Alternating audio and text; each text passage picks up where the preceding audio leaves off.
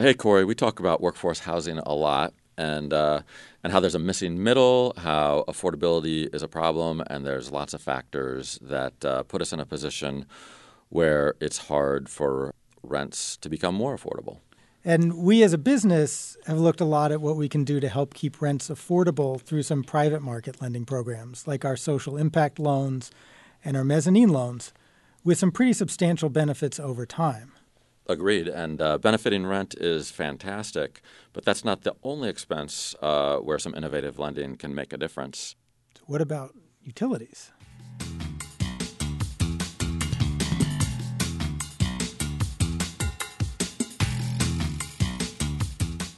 Welcome to the Freddie Mac Multifamily Podcast. I'm Steve Guggenmos. And I'm Corey Aber. Today we're going to talk about green improvements in workforce housing.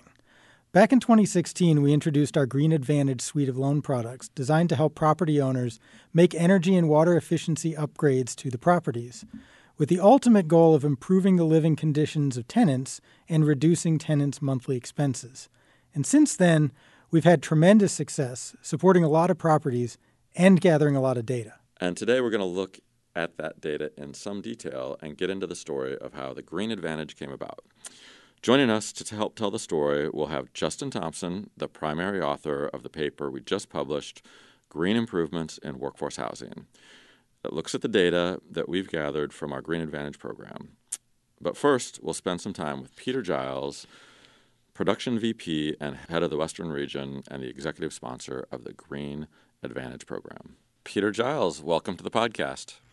Thank you very much, Steve. So, Peter, when we started in the green space, this was clearly a market that didn't have a lot of traction at significant scale in multifamily, particularly for workforce housing. So fast forward 2 years, and it's a bit of a different story. So what happened? Yeah, great question. We were figuring out how to be in the space. Our regulator, FHFA, had created a path for us to be in the space. And we thought through that. Initially, as you see green in commercial real estate, you see it in the form of certifications, LEED certification buildings, really focused on new builds and deploying the new products out there that are fast coming. There's a lot of technology for water and energy savings. And so we thought our way through that and thinking through our mission, which is workforce housing based. We came up with a solution by leveraging the regulator's task that we could uncap these deals. And when we uncap a deal, there is some break to the rate we're offering borrowers. And we felt that if we could incentivize them to look at workforce housing, put in capital improvements, preserving that housing, but updating it to the 21st century and updating it with a focus on water consumption reduction and energy consumption reduction. And so we rolled the program out in 2016, August. We thought we'd hit the market with a bit of a splash and maybe projected to do about $5 billion a year in capital improvements in loans that we're doing, incentivizing borrowers to do capital improvements. And we ended 2016, we rolled it out in August and had a really terrific year. We did about $3 billion of volume, which surprised us a bit. That it was a large amount. But then we rolled into 2017, and the program really took off. Again, we were focused on properties built prior to 1999 at that point. Today, we've taken that restriction off and are willing to look at properties of any age, but we continue, even today, our average age is 1989. But going back in 2017, we had an amazing year. We did over $18 billion of loans in the space in 2017. And last year, even as we think through this and press for more consumption reduction, had a terrific year and did nearly $23 billion of new loans in this space. So back to your original question, what happened? How did we get there? We started broadly looking at new technology and new buildings and didn't feel that that matched our mission. We moved it to workforce housing and have had just extraordinary success in the product. And Peter, you mentioned the growth and how it kind of skyrocketed. I think it was in 2017. Is that right? Yes. Yeah. And what kind of led to the adoption? Do you think that created the growth? Yeah, I think that I think there's a market out there, and I think we didn't understand how large that market was, and that borrowers are more than willing, if helped, and we help them by reducing their spread, to preserve this workforce population of assets. And there are some simple fixes here, right? You can put new shower heads and aerators and low-flow toilets in and save significant amount of water. You can put LED lighting in, and so it's all this new tech, and save significant amount of energy. And I think that through the program from the regulator and through our adoption of that, and then thinking through that our borrowers have been fast adopters of it and are seeing real benefits on the property, both in preserving those older. And what I mean by preserving is updating these, but keeping these assets in place, and then seeing the benefits of real reduction in energy and in water. So, Peter, you're out talking to developers all the time. So what were you hearing early on as we rolled out the program? Yeah, probably some trepidation. Is this going to work? How do I do this? How much money is it going to cost me? Is it really going to save me? I mean, that was the initial reaction. And so what we're able to do is provide an assessment. Our seller servicers provide an assessment that gives a menu of items that a borrower can pick and choose. It has to add up to the consumption reduction amount we're trying to get them to. And so you'll see a mixed capital improvement program. You'll see that someone will do shower heads and or LED lighting, matching both an energy reduction and a water reduction. So at first, maybe some trepidation. It was a new program, right? How will it work? We put it into our normal launch of all our products. It goes through a conventional route. It goes through the producers who are working coast to coast for Freddie Mac, looking for loans through our seller servicer Optigo network, and bringing those in. And we really wanted to create it so it wasn't a disruptive outside of the normal loan process that we do. So we were able to fit it into what we do every day. We felt that was key to adoption. And in doing that, borrowers had a choice. They made a quick choice, and then it was the same process. So that wasn't anything new. And what I mean by process is putting together a full package, getting that to us, and getting to a closing table and having us purchase that loan. So all that felt the same. What they needed to do was capital improvements, and frankly, borrowers do a lot of capital improvements to their assets. This is just folding in improvements that are energy or water-based focused. So trepidation at first, but not so much today? Not at $23 billion. It's a big number. I mean, I think that's over 700 loans. It's a year. And that's a lot of adoption, and no, it's part of what we do now. For only being something we launched in 2016, it feels very much aligned with our mission and very much with what we do each and every day. All right. So, yes, so it just came out in 2016, so is relatively new, but we have seen some changes to the program over time. So how do you think those changes have been adopted by the market, and do you think that's changed behavior? Yeah, I think the changes, and I say this earnestly, are a work with us and the regulator on how to better the program. And I think when you have an opportunity to do that when a program has had such success. And so each and every year, the regulator comes to us, and we talk about where the program is. And where the program has gone broadly was to a water program.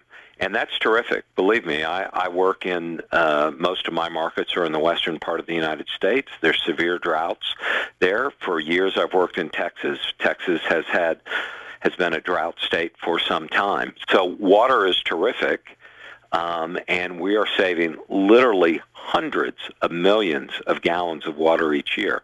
But the focus we began to talk to the regulator about was how can we drive more energy reduction? Because what we're finding is that is getting to the tenants. And when it gets to the tenants, we see a greater savings that the tenant can enjoy. And I think that is part of the pillars we stand on here, is driving down costs for tenants. Broadly, affordable housing is tighter and tighter in the United States, and if we can drive down cost in any way for a tenant, we find real value in that. So each year, the program's been tweaked. We began with a 15% reduction in 2016. That moved to a 20% reduction in 2018 by 2018, and this year we're looking at a 30% reduction, of which half of that must be an energy reduction.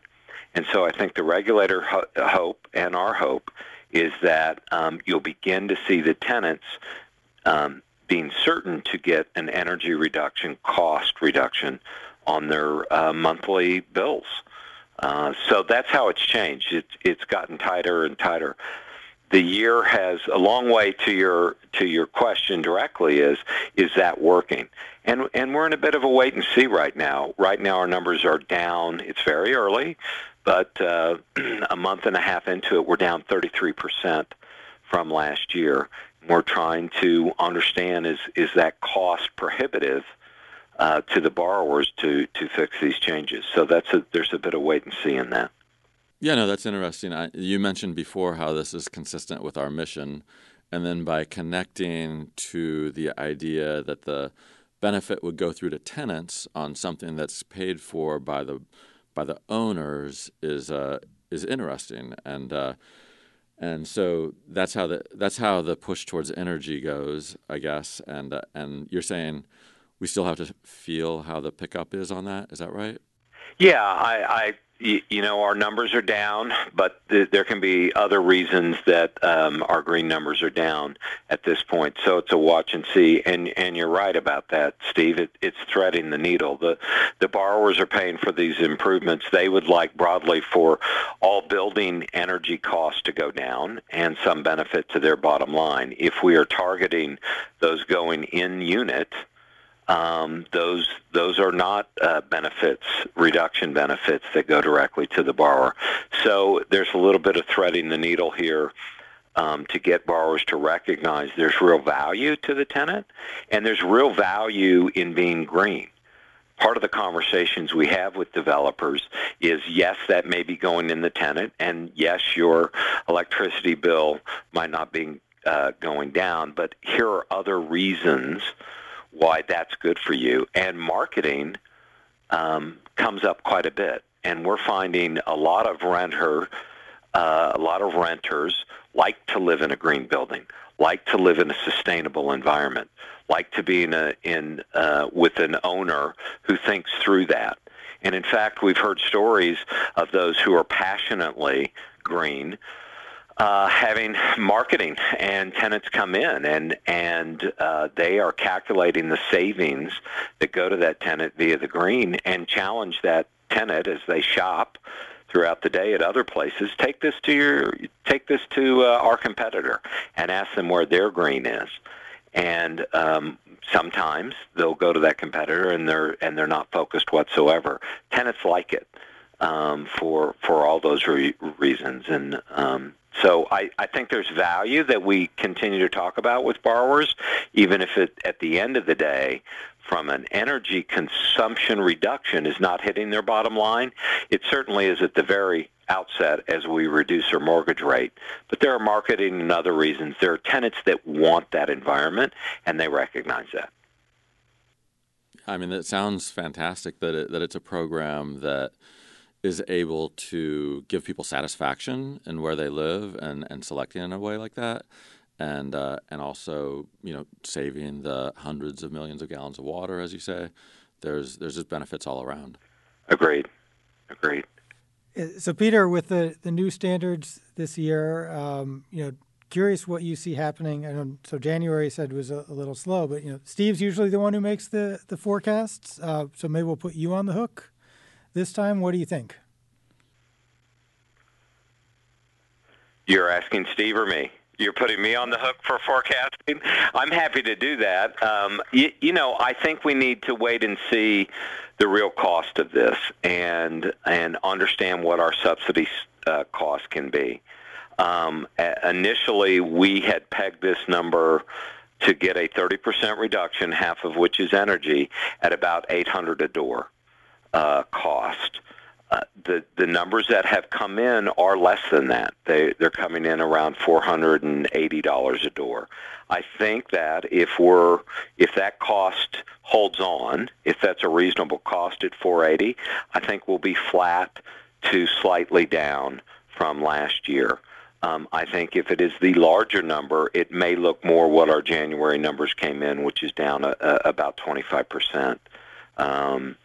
So it's wait and see. I feel really good if we're able to accomplish it at 480, which is a significant capital improvement. I mean, the real things are getting done at the property, but balanced by our subsidy, by the uncappedness of how we're pricing it, I think flat, which is a terrific number, over 700 loans, $23 billion, it'll stay on course.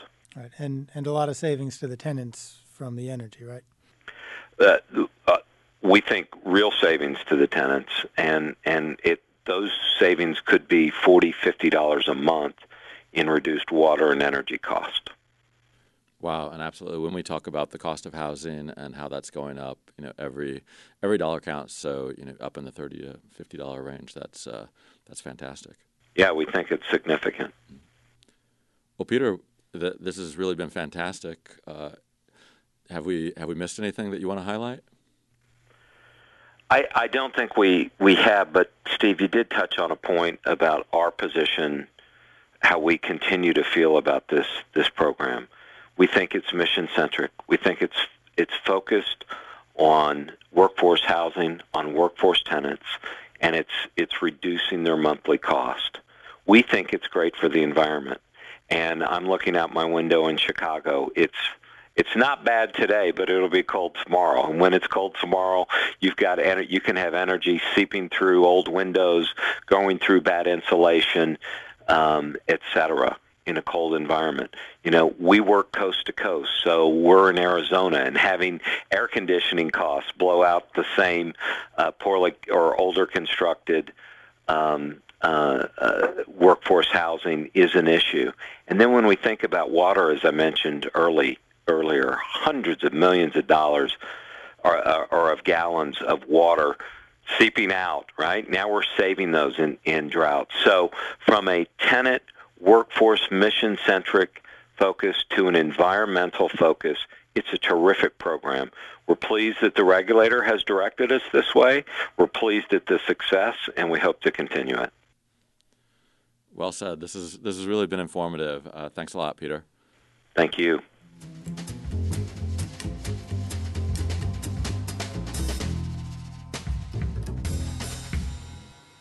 Welcome back.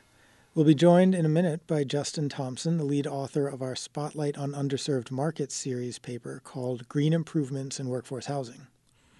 Thanks, Corey. And just starting with a few of the numbers, we've funded over $36 billion in loans purchased, financing nearly 367,000 units across 1,300 properties, and that's through the third quarter of last year. They're primarily workforce housing properties with an average 33 years old and 89% of the units affordable at the area median income or below. And borrowers are projected to spend nearly $175 million in improvements. That's a lot of money on improvements. All right. So, Justin, we always rely on you for the details and the nuance in a lot of the green data. So let's dig into some of these numbers a little further. But first, let's get into how the program works and how we're collecting the data. Sure. So all of this starts with an energy and water efficiency property audit, which is performed by a qualified green consultant. So the consultant goes to the property and reviews the systems and condition of the property, and they will produce what we call a green assessment or a green assessment plus. And so these green reports provide the borrowers with the information that they would need to determine what improvements they're going to make at the property so that they can achieve the increased energy, water efficiency targets at the property and do that in the most cost-effective way. So part of the reports is we're collecting the data from that report. Some of that data includes the actual recommendations, what are those costs, what are some of the projected savings, and we're collecting that through this an automated data process collection. And we store that in a database and use that for additional analysis. Right. So, Justin, we've been collecting this data since we started the program in 2016, but the program's evolved over time. So what does that mean for the data and what we're finding? Certainly. So when we launched in 2016 and really through 2017, we had a qualifying standard of at least 15% consumption reduction in energy and water. And we also had a $350 per unit minimum spend requirement. In 2018, this has increased. It increased to 25% consumption reduction, and that was actually across the entire property. Now in 2019, the standard has evolved again and is now a 30% combined requirement, where 15% of that reduction needs to come from the energy side. Another piece that we've focused on improving as well is with our data collection process. In the early stages of the program, we had worked to develop a standardized green report and worked to automate the process for collecting the data. Prior to that standardization and automation, we were really collecting this through a manual, pretty labor-intensive process. It took a lot of time, and it made it hard for us to really dig into the data. And so now that we've developed a standard form that's actually used by all the consultants, and we're collecting that data, it's really helped improve our process and helped us to dig deeper and do some additional analysis. Yeah, that sounds great. So have we seen differences in the data with the changes in the standards? Yes. So what we really found under the original 15% requirement, borrowers were by about 68% selecting water improvements. On the energy side, we found that 22% of borrowers were selecting improvements in order to meet the required savings targets. And there was about an 11% of borrowers that actually met that 15% requirement, both through energy and water. This changed fairly significantly in 2018 with that 25% whole property increase. What we were finding was almost 96% of loans were meeting that savings target through selecting water improvements. So quite a shift there to where energy improvement selections were really only on about 4% of loans. When we started digging into that a little deeper, the primary driver that we were seeing with that shift, really to a water program was the cost of the improvements. Now, the projected cost per unit for loans that qualified selecting water improvements was definitely the lowest. And when you look at the energy qualified loans, that cost increased by about 40%. And so kind of putting some numbers behind that, the 25% requirement, water qualified loans really projected a cost of about $312 per unit. On the energy side, the energy qualified loans were projecting over $830 per unit. So it was a pretty significant difference, about $500 in cost, which we think was a big reason for the shift. Another piece that we saw that was a difference between the standards was on the cost savings, the projected savings for each of the loans. We saw an increase on the water qualified loans, but it's fairly modest. It's only about a $29, $30 per unit increase. But on the energy qualified loans, what we were seeing was the cost savings that were projected under the 15% requirement was around $130. That went all the way up to about $540 per unit with a 25% requirement. So, over $400 increase on the energy side, which was significant because we really anticipate those savings on the energy side are likely going to be benefiting tenants. That's really interesting. That's a lot of great information that we've got collected. Does it get into top water and top energy improvements and the costs and recommendations on those? Yeah. So what we were finding on the water side, the most common selected water improvements were replacements of shower heads, kitchen aerators, bathroom aerators, and toilets.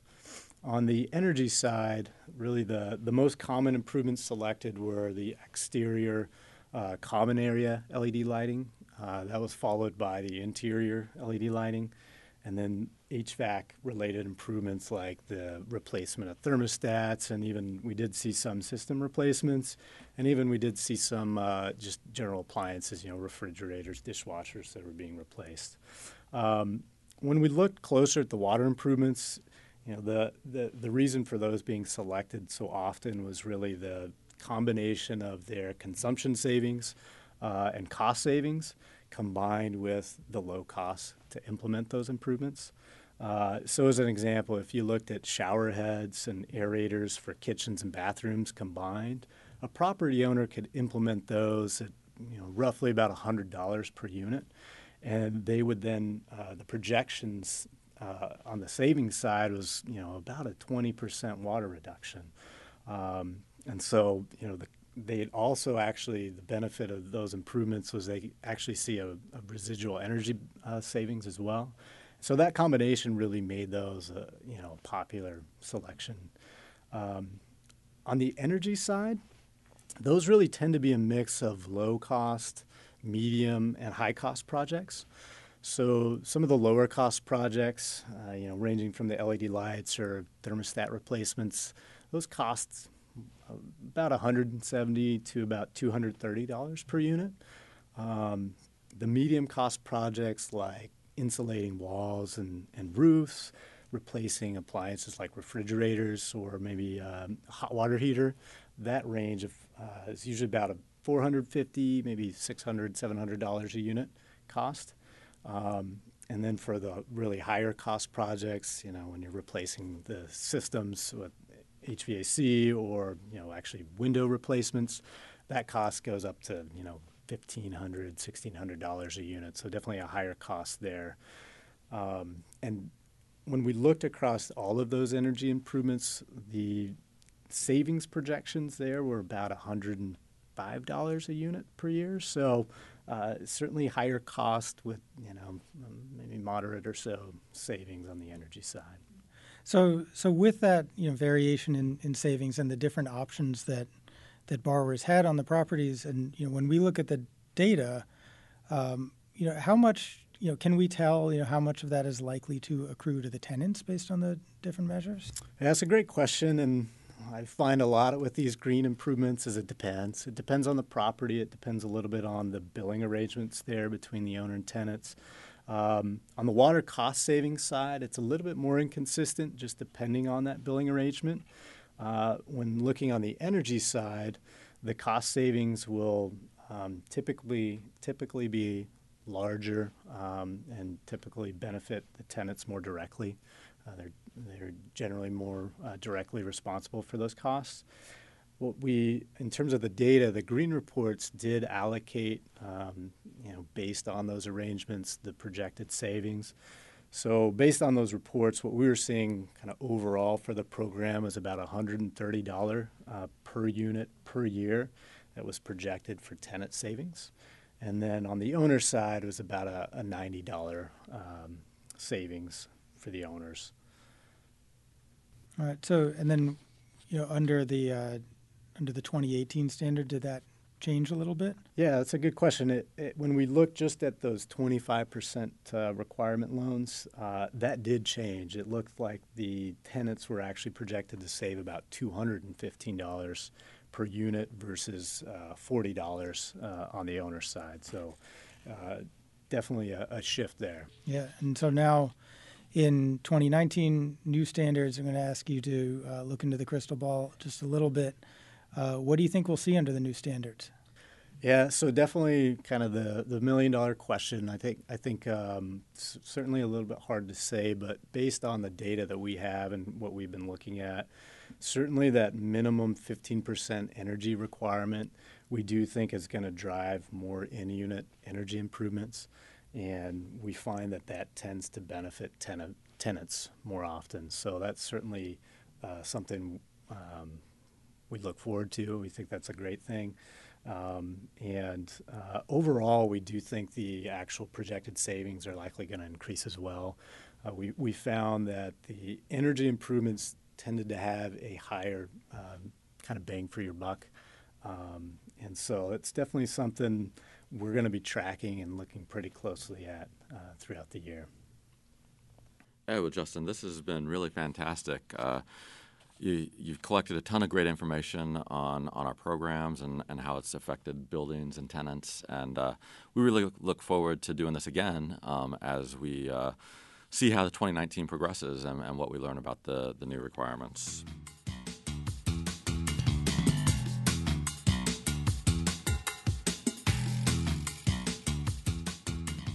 Thanks for listening to this episode of the Freddie Mac Multifamily Podcast. If you're interested in more, be sure to follow us on LinkedIn, Twitter, and Facebook, and subscribe on iTunes and SoundCloud.